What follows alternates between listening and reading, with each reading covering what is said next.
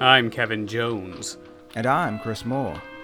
And we started the Homos on Haunted Hill so that we can throw a party. A horror film party. It'll be quite amusing. There'll be madmen and chainsaws and ghosts and perhaps even a few murders. You're all invited.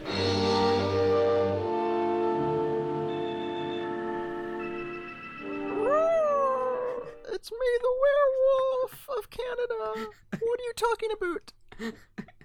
I don't know. Listen, I don't know how to start this one. Good opening. I do love a nice cold opening to really set the mood here. Where's me brewski, man? We're recording this late at night with a full moon. Woo! Actually, it's like midday, but whatever. There's light pouring in my windows. It's lovely. A lovely day. But it's a new month. That's exciting, right? It's a new dawn. It's a new day. It's a new topic for us. But you know, she bites. Yeah, she bites, and more than that, she does a lot of things, right? She chews. She digests. What's that word? Castigates. Isn't that another word for chew? I believe so. Yeah.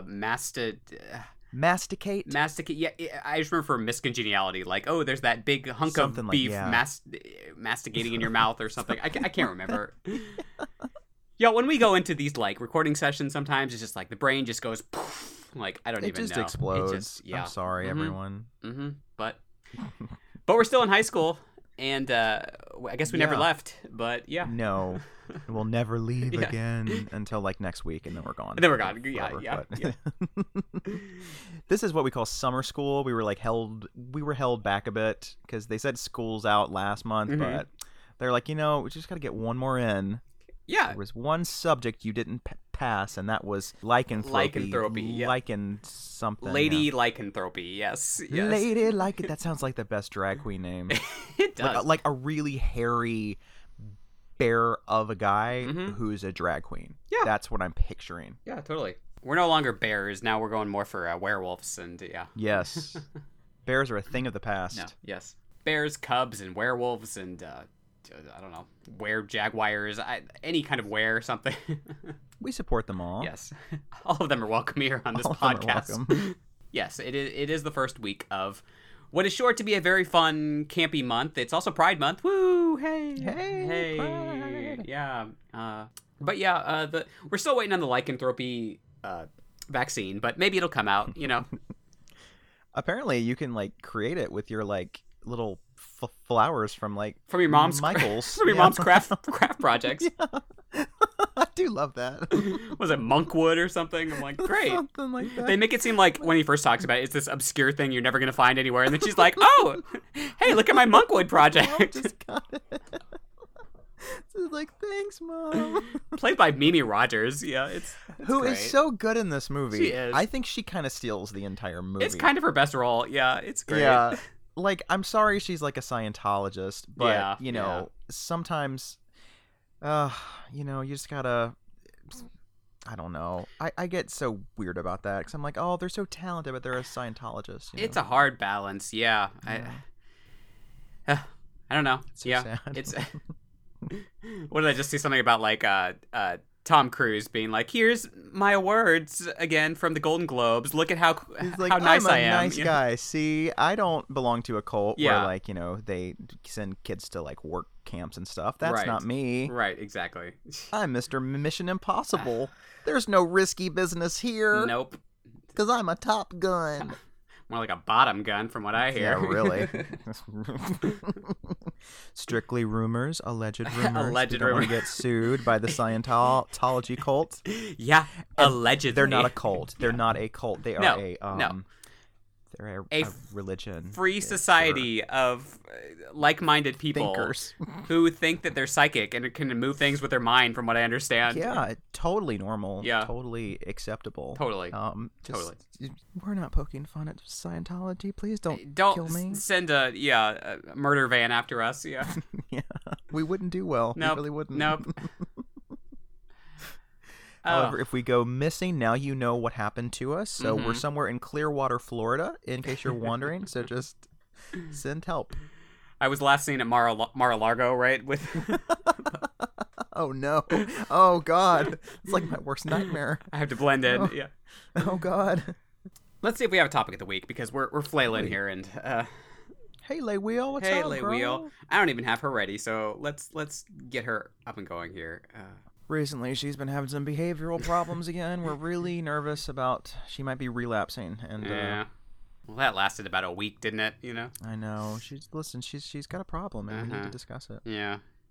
We saw her hanging out with Lindsay Lohan last week, so oh God, we're hoping that's once not. Once you hang out with Lilo, it's all downhill from pretty there. downhill. Yeah. All right. Awful. Let's see how she holds up this week. All right. Okay.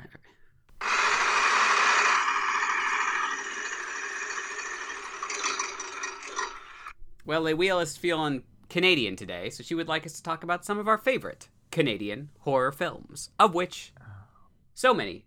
So many. I mean, like, how much time do we have? Like, this will be the whole episode. Basically, like, perfected the genre. I don't know. It's like... Yeah, like, when you think about, like, the early 80s especially, like, they were churning out those slashers like nobody's business. Fucking Cronenberg, you know? It's like... Yeah. Just so everything many, Cronenberg. You know? Yeah, I mean, it really kind of started more in the 70s with Cronenberg stuff like Shivers and Rabid and those wonderful The Brood. The fucking Brood. Oh, so fucking Brood. good. Yeah. Such a great movie. And yeah, then he just kind of... Has he shot like all of his stuff in Canada? I don't know. I feel like he has. A lot of it, if not all of it, yeah. Keep in mind, this was before everything was shot in Canada like it is now for like the past 20-something years. For tax breaks and everything, yeah. Yeah. So they were on it before everyone else was. Yeah. Yeah, like these are actual Canadian filmmakers, not just people shooting in Canada. Exactly. Yeah. Yeah, Black Christmas and... Black Christmas. And, Mary Lou, of course. Killer Party. Hello. Killer Party. Yeah. Funeral Home. Yeah. My Bloody Valentine. Of course, yeah, the iconic, which is one of the best. I always liked Visiting Hours a lot. That's a good one. Mm-hmm. Yeah. And Curtains. Oh my God, Curtains. I love Curtains. I could talk about Curtains all day long. We'll have to find an excuse to talk about Curtains. I don't know what it really fits into, but... It will fit into something. One day... It feels like it would be good with, like, Suspiria and, like, that kind of all-women, like, dance school art kind of vibe. I don't know. Like arty or like acting. If we had, like, some sort of, like, theatrical month, like, with, like, Stage Fright and... Yeah. Like, Theater of Blood, maybe. Yeah. Stuff that's, like, about people that are actors. Yeah, that'd be fun. New Nightmare could maybe fit in there, something like. Okay, now I'm into this. Yes. Actors and horror on the set or on the stage. Yeah, you know, on the set. That's not a bad. Yeah, on the stage. Yeah. Yes. All right. Oh my God, there's so many. Like I like Terror Train. You know, yeah, it's fine. That's fun. It's fine. Yeah. And Prom Night. I do all the prom nights. Yeah. Are all Canadian. Not the remake. Surprisingly, you think they'd want to shoot that in Canada too, but I don't think it was. Maybe it was. Maybe it was. I don't know. Yeah. I'm not curious enough to find out. The Changeling, I believe, was Canadian. The Changeling was Canadian. Yes. Indeed. But it's kind of hard to differentiate between like films that were actually made in Canada by Canadian filmmakers and ones that have just been shot there. Right. There's so much that's been shot there. Like Jason X, I think, was shot in Canada, I think, but it's not really a Canadian movie. Right. Even Martyrs was like a co-production with France and Canada. So it's like, there's all these films that Canada has had such a just influence on the genre in general, whether in terms of like, you know, providing money or being shot there, like you said, or it's just, you know, it's just been such a big influence on this. Go talk to our friend Joe Lipsett, right, over at Horror Queers. He's Canadian and an expert on all things Canadian horror. Indeed. What episode? We had him on for Night of the Creeps, right? That's right. Last year. That was like almost exactly a year ago, which is crazy. Oh my God. Oh, Lord. Crazy. But I just always think it's so interesting that Canadians are known for being, you know, like a little more thoughtful than most Americans. Yeah.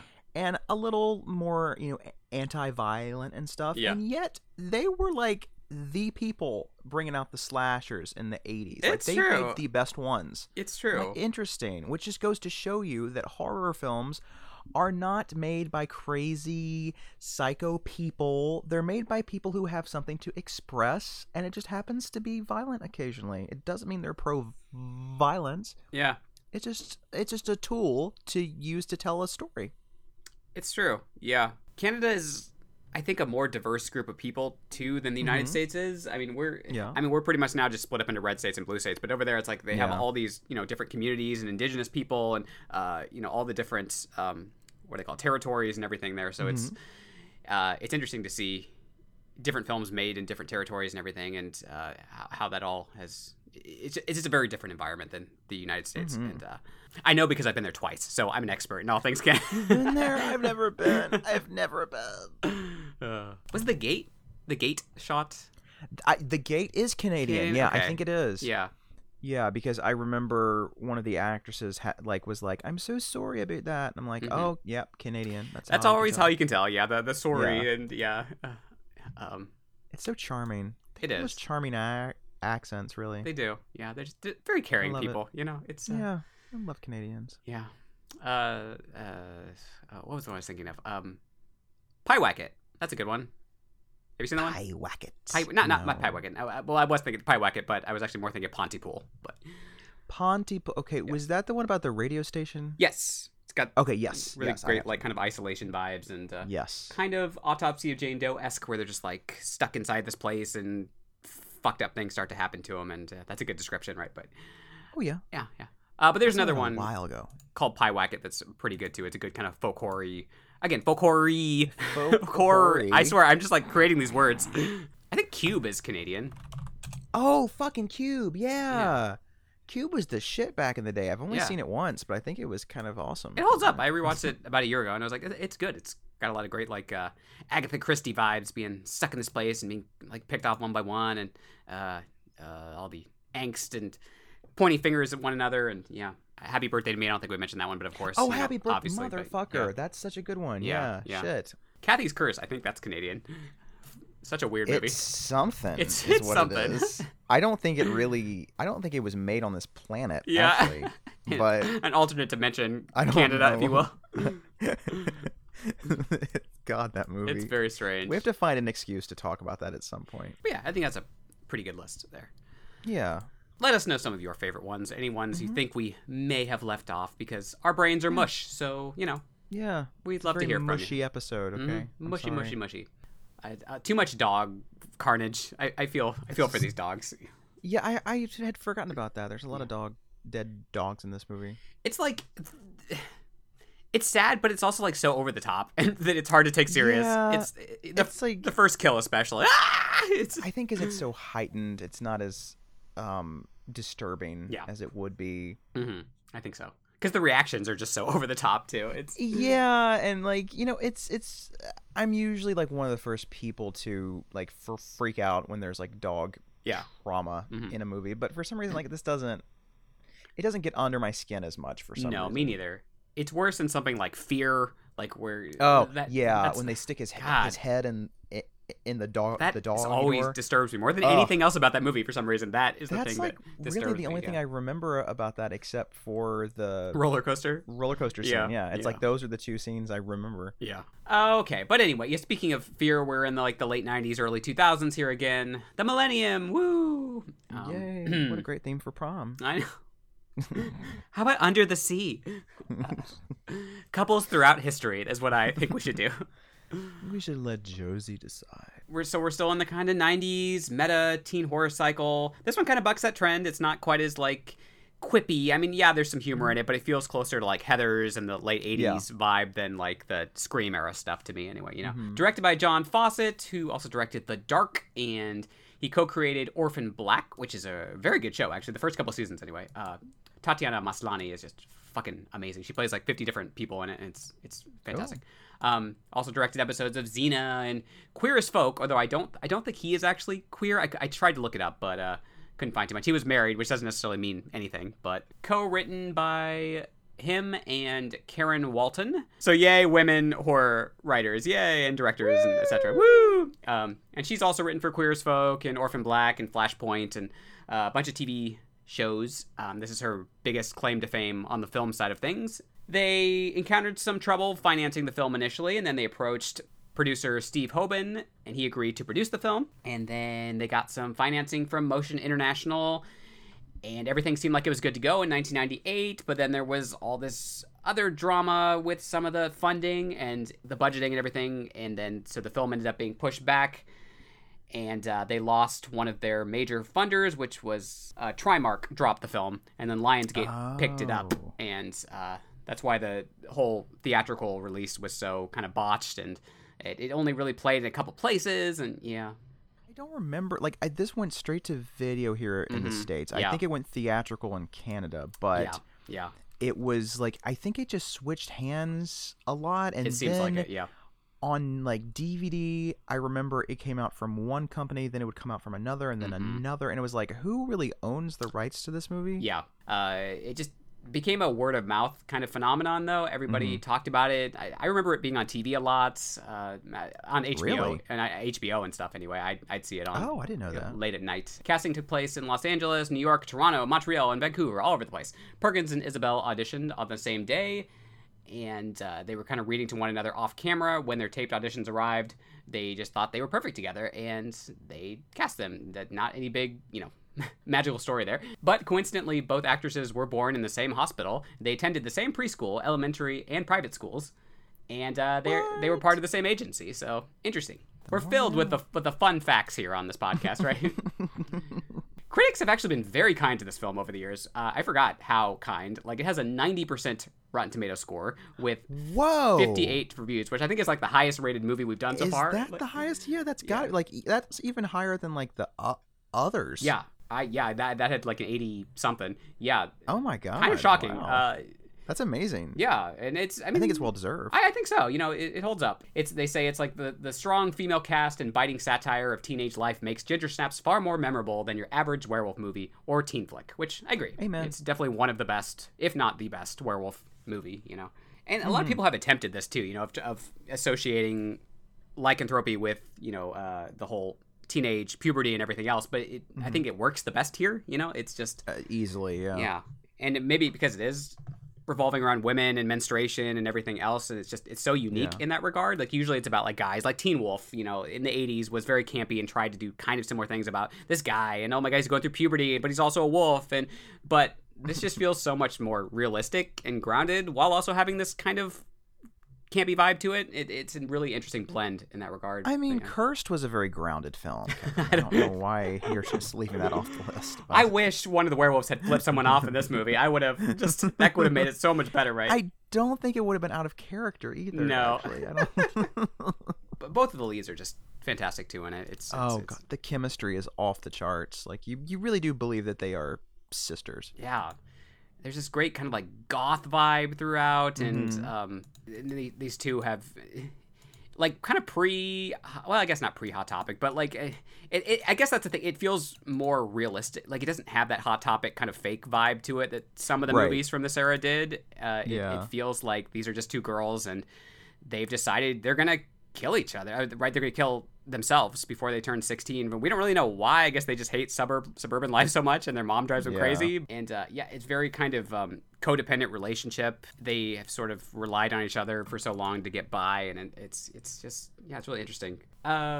Just a quote that was kind of nice from a scholar, Bianca Nielsen, that I liked. She said, like, by simultaneously depicting female bonds as important and fraught with difficulties, Ginger Snaps portrays the double binds teenage girls face. The film is an embodiment of these impossible binaries. She is at once sexually attractive and monstrous, natural and supernatural, human and animal, feminine and transgressive, a sister and a rival. So yeah, it just, it touches on a lot of things that teenage girls face that you don't really see talked about much in films because, I don't know, it's just not something that the dudes who run the studios think is all that interesting, that needs to be focused on much. And I know, it's fucking shameful is what it is. Yeah. It's weird that this movie came out 20 years ago, and it still feels more transgressive to me than even something like that Craft sequel, Yeah. And this, I think, is much more successful in what it's because it does feel more grounded. It's not. It doesn't necessarily. It's not hitting you over the head with any sort of message, like. Yeah, I think it all just comes down to it's just a really great, well-structured, well-written script. Yeah, I think you're right that the script and the performances, I think, are really what sell this movie. Like, even the direction, I think, is kind of just fine, but I think the script is really solid, and all the little dialogue in this, and because it kind of plays like a TV movie with the direction to me at times. Yeah, I mean, I think clearly the direction for the actors is absolutely excellent. Yes. But like the cinematography and stuff is kind of like the tone. I feel like they do strike a really great tone, which I think with other directors, I don't know if it would have worked. So you have to give him props for that. I mean, it's not the most stylish movie, and I think maybe that is why it kind of has that TV vibe. It's kind of flat. It kind of looks like Cherry Falls a bit. How that film doesn't really look that great. Like it's not very flashy. And maybe it's because so many of the other teen horror films from that era were so like flashy and very polished, almost too slick at times. You know, it was just like very clean, and it was the Millennium era kind of thing with that. This is a little grittier and almost like an 80s vibe with just like more gore than obviously you would see in a lot of the stuff from this era. Yeah, that's the kind of big stuff. I guess you want to talk through it. Yeah, sure. So there's a small town, and there have been a series of local dog slayings. And there is this beast running around, eating all the neighborhood dogs. Oh my god, what do they call it? Like the beast, like the beast of like something Bailey Downs, Bailey right? Downs. Bailey Downs. It sounds like a Sherlock Holmes title or something. You know, it's or like a BBC show. You know, like the beast of Bailey Downs. Right. And this beast is just going around making all kinds of mischief, and it's entered the neighborhood of Bridget and Ginger, two sisters who are kind of outcasts. You know, they're kind of gothy, and their mom is kind of not. She's very much like the typical like Betty homemaker type. Their dad is like just completely like this non-entity. Like he's just kind of like always like just kind of like rolling his eyes and shrugging a lot, just like, oh, girls, y'all are just weird. He's checked out for pretty much the whole movie. You can tell that they've pretty much been raised by their mom, who is maybe a little off her rocker. I mean, she cares, but you know, you can tell that she's a little out there, and I think that's probably why they are the way they are, because they are rejecting the way that they were raised, and you know, it's that typical teenage girl thing of like teenage thing. There's always this complex relationship, not always, but often this relationship with teenage girls and their moms, and you know, stuff like that, and I think that tends to get better as you get older. At least I don't know, but it seems to. But it seems like it. Yeah. Like unless your mom is really just like some crazy like sociopath, it tends to get better. Yeah, I think it's funny. Like as a gay man, I feel like I didn't really go through that. I mean, there were times when I was at odds with my parents, but never like I never like hated my mom or like my dad. You know, I don't know. It's even as a teenager, I guess I don't know, but I guess I can remember like a few like little isolated moments where I was like, I hate you both. I hope you die and stuff. Sure. You know, but everybody does that. The angst thing, yeah. And it's always over something kind of stupid, like, well, you can't go out to this party on Saturday, and you're like, why do you hate me? I hate you. Yeah, and it's like, then you grow up and you're like, that party was probably pretty stupid anyway. Yeah, like, who cares that I didn't go? You know? And it's clear that they're kind of sending this call for help too, like the mom just is so oblivious to, like she's just like I mean, they're talking about suicide all the time, like they're taking all these pictures of like themselves, and she's just like, oh, isn't that cute, honey? Like, you know, it's like this class project where they just like film themselves in various like suicidal poses, like drenched in fake blood and stuff like that. Very Ansel Adams, right? You know, just Americana, really. It's and like really, the mom is just like, okay, well, just don't do it in the house. Because last time, like, you had to get the blood out, and it was a big mess. And that kind of reminds me of my mom actually. It's like she just doesn't ever listen to them, you know what when they have to say something, she's just like kind of off in her own little world, like living her perfect world, and when something doesn't quite fit into that, she's just kind of compartmentalizes that and is like, okay, just go do it, just not in the house, like you said. Kind of assumes everything's going to work out for the best, you know, and it's just typical teen angst, and they're going to grow out of it and all this stuff. But see, neither of them have had their period yet, and they're I'm trying to think, is one of them older than the other, or are they like twins? I think one of them is older. Figure out. Okay. But I can't remember. Yeah. I think maybe Ginger's the older one. She seems like it. Yeah. Yeah. I don't remember. Because she matures and becomes a woman earlier. And they're having some problems at school, mainly because of their like creepy slideshows and stuff. Everyone thinks they're kind of like spooky and weird, but they just like kind of talk to each other during like gym class and stuff. And they kind of piss off this one kind of like rich, snooty girl named Trina. Trina Sinclair. Oh, what a name. Snooty name. Yeah. And they're like, you know what we should do? We should like kidnap her dog and make it seem like it was attacked by the beast of Bailey Downs. Mm-hmm. And this plan does not go really that well because they're walking through the park one night and they see this other dead dog and they're like, oh shit, the beast has struck again. And then all of a sudden Ginger's like, oh shit, and she looks down and she's just gotten her period and she's like, oh shit, this is bad. Yeah. But they don't have much time to really be concerned about that because then this beast like attacks Ginger and like pushes her into the woods, and there's this big like fight and scuffle. It's pretty intense. You don't really see much because the camera is just like jerking and twisting and everything. But I mean, it makes sense because you don't want to see anything too fast because then it kind of ruins the mystery of it and everything. So it works really well. And then and then here's this other classmate of theirs just driving down the road and just driving. He's like a stoner. Yeah. He's this like stoner guy, and he hits the werewolf. It explodes everywhere. Yeah. And Chris Lemke, and also, right? That's his name from Final Destination 3. Final Destination 3. Yeah. So is the other guy in this too, Jeremy Moss from Final Destination 3. The one who dies like in the opening, right? He's like the boyfriend or whatever. The dick guy in this, the Jeremy Moss. But the opening guy. In Final Destination 3, he actually dies. Right? Yeah. Oh yeah. Yes. And during the scuffle, Bridget has actually taken a Polaroid picture of the creature as she's trying to hit them with her camera.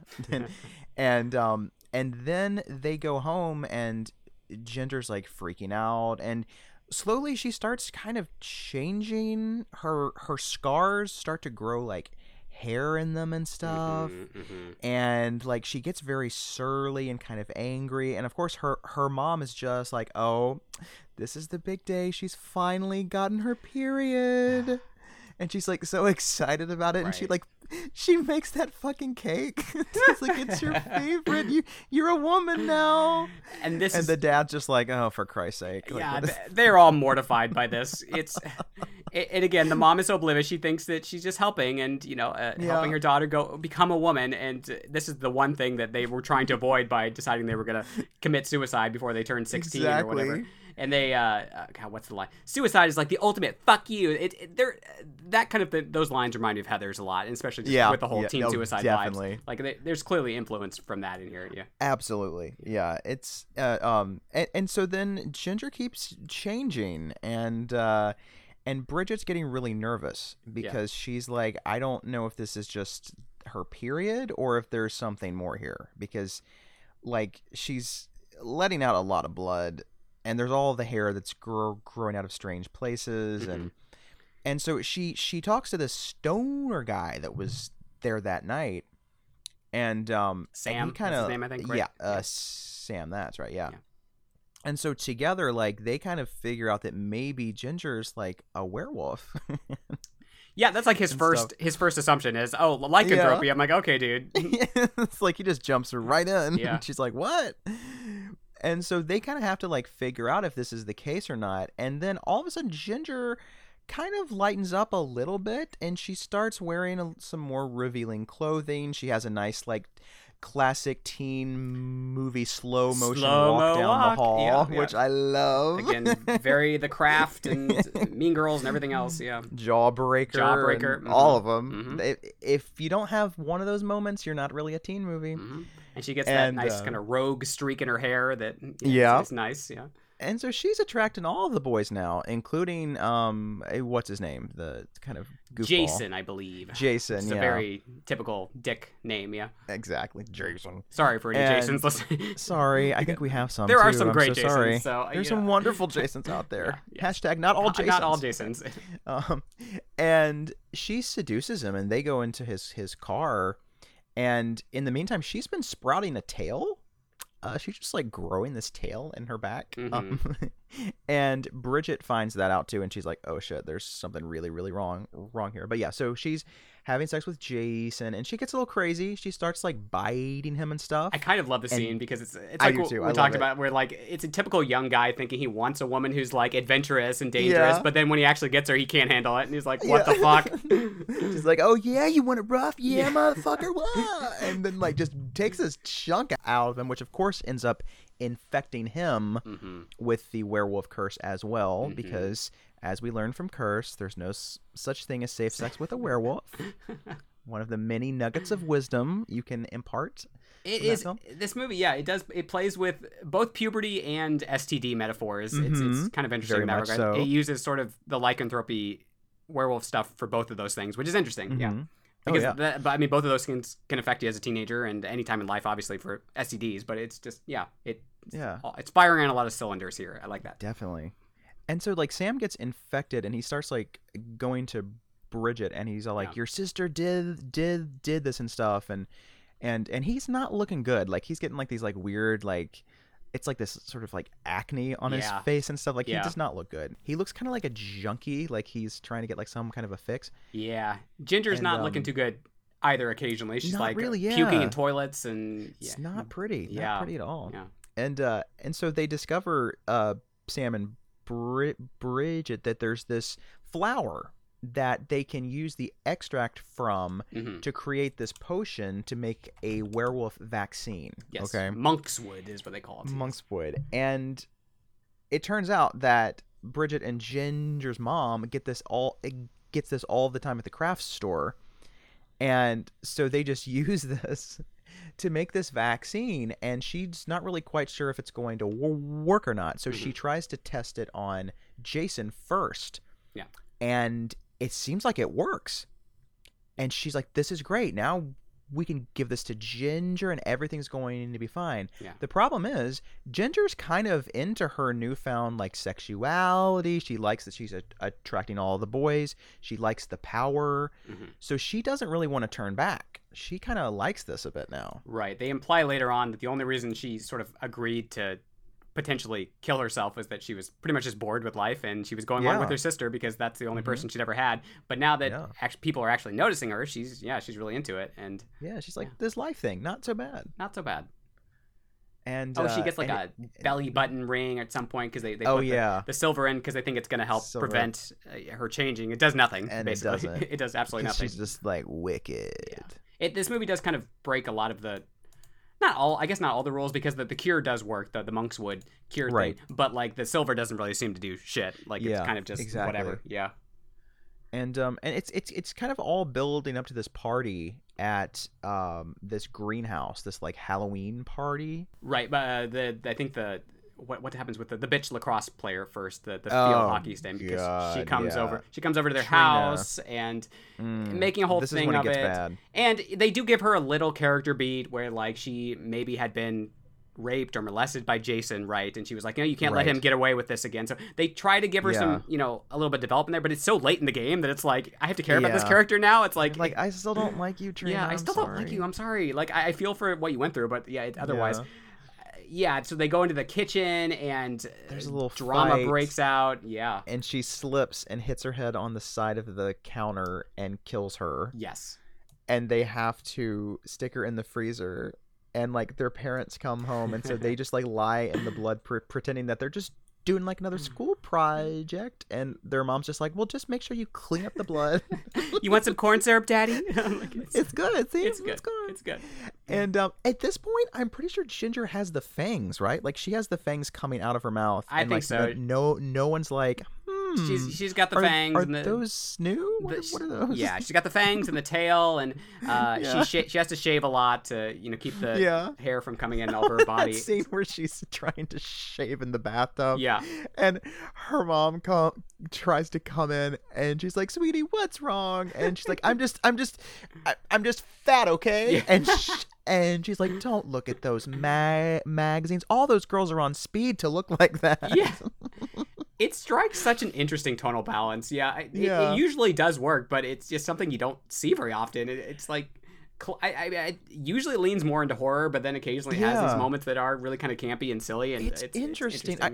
I would say this movie actually feels the most like Scream in that sense. Because Scream was able to be funny and still be scary when it needed to be, and have that intensity. And Ginger Snaps is never really scary, but it does go to some really dark places, and it pulls it off while still being funny. And a lot of films can't do that. Yeah, it's not as like wink wink as Scream, but it is. Yeah. I think it goes to some darker places as well. But I see what you mean in terms of like it's like they don't have scenes where they're like, hey, remember that part in The Wolfman with Lon Chaney where they did this and that? Like, let's try that. Like, they don't do that. Yeah. But like the closest thing I can think of does work. Yeah. Like Heathers is still the closest thing I can think of in terms of just like the balance of like it does go to more horror places than Heathers does, but it's still like this sort of deadpan humor that kind of under the radar, except for even in Heathers, it's like the adults are so over the top and clueless, and I think it's very similar here as well too. Yeah, actually, the mom in this does kind of remind me of the mom in Heathers a bit. Like she's just like, oh, that's great, honey. Would you like some pate? Yeah, like it's just like she's not really. But then there is a switch towards the end because Ginger gets this kind of bloodlust, and then she just starts like killing everybody. Like she kills the janitor at the school, and Bridget's trying to stop her.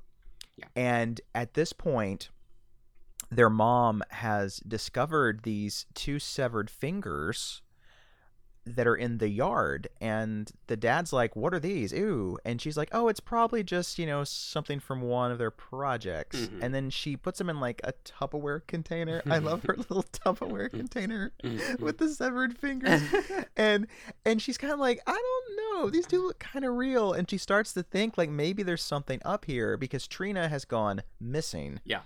And they've buried her like in like a doghouse, right? It's like a doghouse. Yes, I believe so. Yeah. And she digs it up and she discovers that, oh my God, there's Trina's corpse. What have my kids done? Yeah. And so she tries to head to the party to help her kids. And her ending in this is so interesting. It's like, it's kind of tragic. It's like she doesn't know what to do. She feels like she's just failed as a mom. And she's like, I'm just going to take you 2 girls and we're just going to drive. Like, without your dad. We're just going to drive and find somewhere to live. And we're going to get away from this. And it's just, she seems like she's really stuck and trapped too. And she doesn't know what to do. She doesn't really know. Yeah, she doesn't know how to cope. And they kind of just leave her character to the wayside in the final act. And like, we don't really know. I guess she's still just looking around. There was a deleted scene where you find out what happened to her. I can't remember what it is. I think she's arrested by I think she might actually confess to killing Trina, maybe to save the daughters, to sort of let the kids go. Yeah, I think that's what happens. Yeah, interesting. And I'm like, I wish they had kept that in just to, But then there's this big party, and then Jason has, of course, been going through a lot of shit. God, that scene is maybe it's just because we're guys, but like him like pissing blood is still one of the most uncomfortable scenes I have ever seen. It's so this geyser of blood on the urinal, and just the way he reacts is like, it's like, oh, what the fuck? Like it's. That's like a very like STD scare. Yes, exactly. Very STD. Because when you're a kid, you're always told like, well, if you get this, you're gonna get these symptoms. It's gonna burn when you pee, and like that's kind of what I always expected. Like if I was to get one of these, that's what would happen. Like I would pee blood and it would burn because it's blood. And that's what just the thought of it. Oh, it's so gross. Oh. I know. I'm like, that's gotta hurt. It can't feel good. Has become a werewolf essentially, or at least is in the process of becoming one. And he's turning. He attacks Bridget, right? Mm-hmm. Yeah. And there's a little bit of a scuffle there, and he ends up getting a syringe in the neck, which apparently cures him. Yeah. It seems to. He's just like, oh, okay. I like how his voice just like goes up an octave, like, oh, I'm okay now. Bye. And he just like runs across the field, like he's like, I guess I'm good. I kind of wish he had died, to be honest. Like, I don't know, because did he really need to live? I don't know. I guess it's just to give that little drop of hope that if they get this to Ginger, she's going to be okay. Sure. But this character, but that's the problem, is trying to get the vaccine to Ginger because she doesn't want it. She wants to tear everybody up. I don't know that it counts as a vaccine because it's not preventing anything, but it does cure her, right? It's curing. Yes. It's the cure. Yes, the cure. The cure for the common lycanthrope. Yes, exactly. And so there's like this big finale where like Bridget and Sam are trying to find Ginger, and she's like transformed completely now. Like she's in like full beast mode. Yeah. And they go to their house, and it's like there's all these like she's like in between the walls and stuff. Like it's this crazy scene, and she rips Sam out from the closet that they're hiding in, and like attacks him.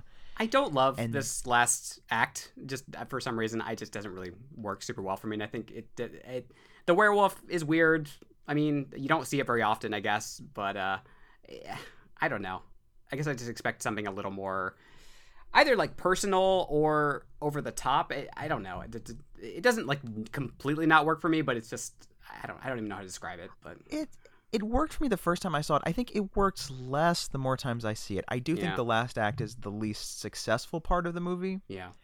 But it's kind of like, how do you end a movie like this? It's like, yeah. I don't know if there would be a satisfying conclusion for everyone. I don't know either. It's really hard to think. Like, how would I end it? This Sam character, like, when I was younger, I was like, oh, he's such a good guy. Now watching him, like, not really. He's just like a typical teenage guy. He's not horrible, but he's not, like, cool. No, and I mean, he kind of like you never know what his intentions are. Like Ginger seems to know that he wants to get with Bridget, but then when that's brought up, he's like, "Oh, actually, I'm not into you at all." And I'm like, "But Ginger can smell like hormones and stuff, so I would assume that he actually was into her, and he's just being weird about it." But yeah, I guess I'm just not that heartbroken when he dies either. You know, it's like I'm like, well, okay, well, and as long as she still has that little syringe, everything's okay. And I think that's why the script is really effective in that regard. That it does keep it the focus on the women, even though he has been helpful to some regard. Like he's not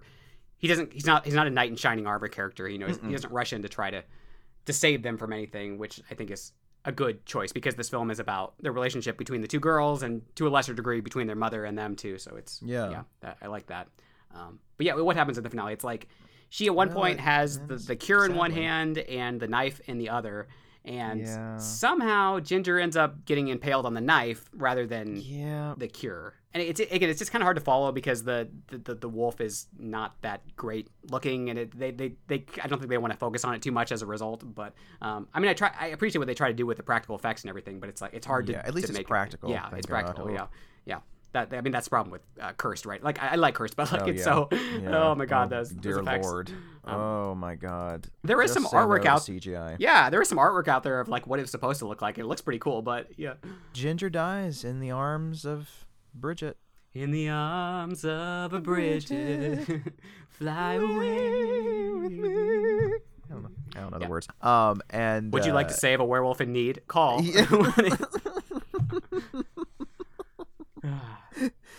And it just ends. It just fades to black with Ginger dying in Bridget's arms. It's really sad. Yeah. Really sad. Yeah, baby. Sad ending. Yeah, you don't know what's going to happen to Bridget, although there is a sequel. Yeah. I don't really remember anything about the sequel. I don't either. I know I saw it. I didn't see 3. I did see 2, and I was like, I don't remember much. Like, I think Ginger comes back as like a hallucination who's like, she's like talking to her. Yeah. Because she's in like a mental hospital, right? That sounds right. I was gonna rewatch it, and then I just didn't have time this week. But maybe one day. Yeah, we'll see. Because some people really seem to like them, and I just thought it wasn't as good as the first one. And I was like, I don't need to see part 3 now. Yeah, they're out on Blu-ray now. There's like some special edition Blu-ray things out there, but I forgot what company put them out. But yeah, I think it might have just been a Canadian thing. But because I do remember when this came out, the Canadian DVD was actually in widescreen. It had all these like special features and stuff, and the American one had like nothing, and I think it was in full screen. Yeah, I haven't pulled out the Scream Factory one in a while. I can't remember. Oh, it's great. What's all on there in terms of I mean, I guess I did. I just pulled it out, but I didn't look at like the special features while I was watching. So I was in a rush. Okay. don't judge him. Do not judge him. It's been a rough week. I've been peeing blood, and no. Thank God I've not been peeing. Not since last week. Last week. Yeah, that was my week last week. It's pretty rough. Yeah. Good movie. Great little movie. I really enjoy this one a lot. Yeah, but yeah, this was a fun one to revisit. It had been a while. Okay, but yeah, do we have some overlooked gems? Oh yeah, I started making a list. Okay, and I haven't checked it twice yet. Yes. But let's see. So this week I would like to recommend Miss 45. Okay. Yes. It is a revenge film about a young seamstress who is mute. and she is attacked not once, but multiple times within a short period of time by these horrible, horrible men, and she has had enough, and she kills them, and then goes crazy and decides to just start randomly killing every man in New York City, and it is a delight. You know, it's been on my list forever. It's because they talked about it in Terror in the Isles, right? Yes, that's when I first discovered it, I believe. So it's like ever since I've seen that, it's been on my list, but I never get around to it. So maybe I'll get around to it. It's pretty short too. Like it's like maybe like 80 minutes or something. Yeah. And it's gritty and grimy, like early 80s New York, you know, just trashy, sleazy. It's not usually my favorite kind of genre or subgenre, but this one does it really well. Take it back a little bit. I'm going to do Black Sunday. Mr. Bava's Black Sunday, yes. It's a vengeful witch and her fiendish servant return from the grave and begin a bloody campaign to possess the body of the witch's beautiful look-alike descendant. Only the girl's brother and a handsome doctor stand in her way. It's just a great little Italian gothic horror flick. It's like a combination of Hammer stuff with like Universal monster movie vibes. Like definitely. If you've ever wondered why like they never made like a witch Universal monster movie, go watch this because it definitely has that vibe. Yeah. While going to some kind of darker places a little bit with just some of the just graphic violence and eroticism and everything else. Very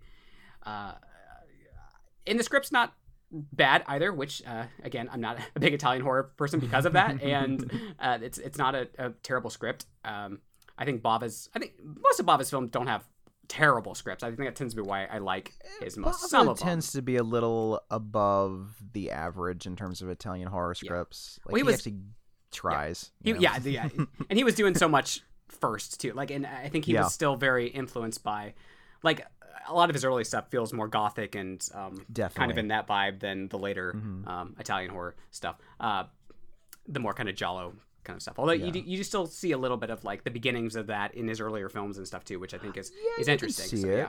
But I do believe he kind of created it with Blood and Black Lace. I mean, that's such a beautiful movie. And Bay of Blood too. Yeah, Bay of Blood. Yes. But those two I think were very formative. Definitely worth checking out if you haven't seen it in a while or at all. It's in black and white. Sorry. Oh man, I know. Black and white. It definitely kicked off Barbara Steele's career too in many regards. She became a scream queen after that. Yeah. So check those out. We bring you all the goods, right? As always. I hope so. I mean, if we're not, then you need to tell us if we're slacking.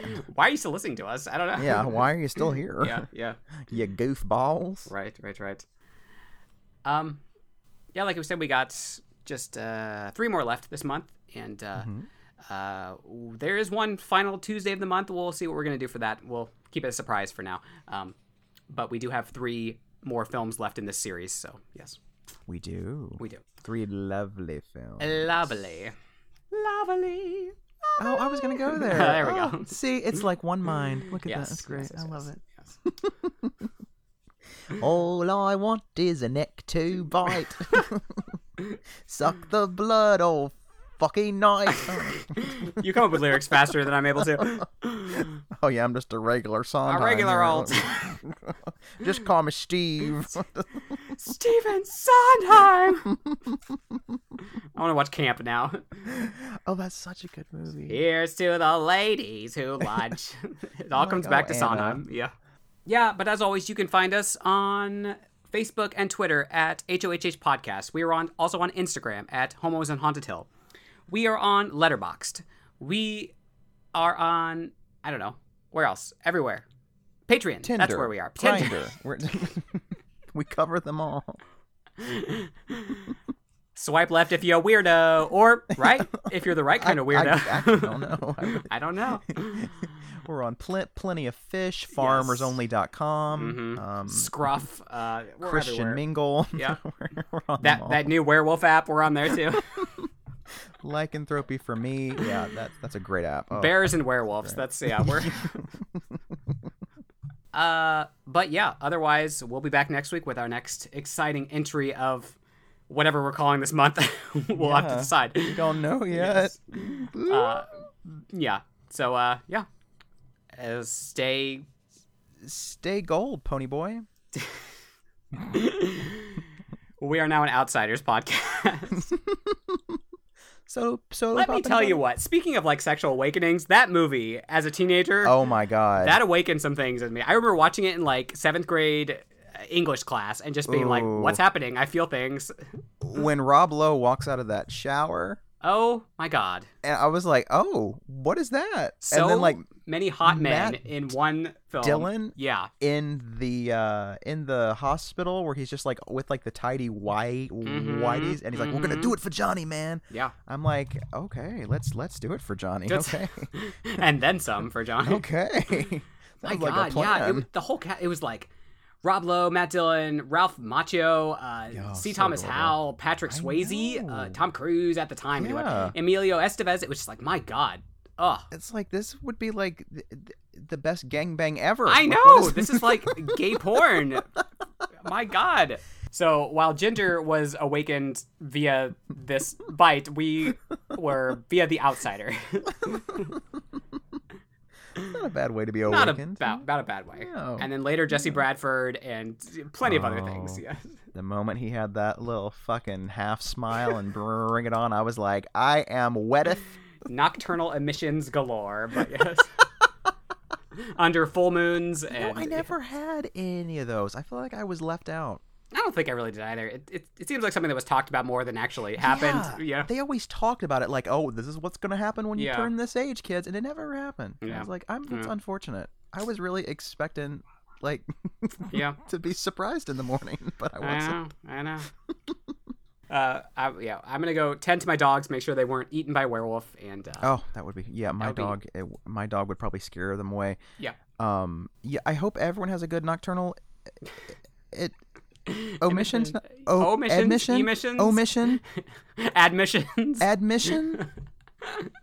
Mission. A nocturnal mission. There you go. Nocturnal emission impossible. There we go. Emission. What is the word? Nocturnal omission? It's emission, I believe. Emission. Yeah. I never use it, so I don't know. Sometimes you forget words when you don't use them. That's the problem. Often. And then you try to use them and they end up being something else. And because how many times do you have to use that word in a sentence, you know? Yeah, exactly. Like, well, Franklin had a nocturnal emission last night. I mean, I've never had to say that. It's like our Patreon episode when we were trying to think of a contortionist. It took like... Oh my God. That was shameful. Our Patreon listeners have heard of everyone else. So we were just sitting there for like 5 minutes like, what is this word? But it happened. Listen, this is what happens when you subscribe to our Patreon. You get all kinds of wonderful moments where we don't know what we're talking about. Stuff that you didn't ask for, because we don't really cut those episodes as much, so we don't. So it's just basically flowing. If you like us just rambling like we are right now, please consider joining us on Patreon, because you will hear a lot of it. It's just rambling. Yep. But we thank you for listening. We thank you, and we will see you next week. Happy Pride Month, babies. And Pride. We'll see ya. All right. Bye, everybody. Bye.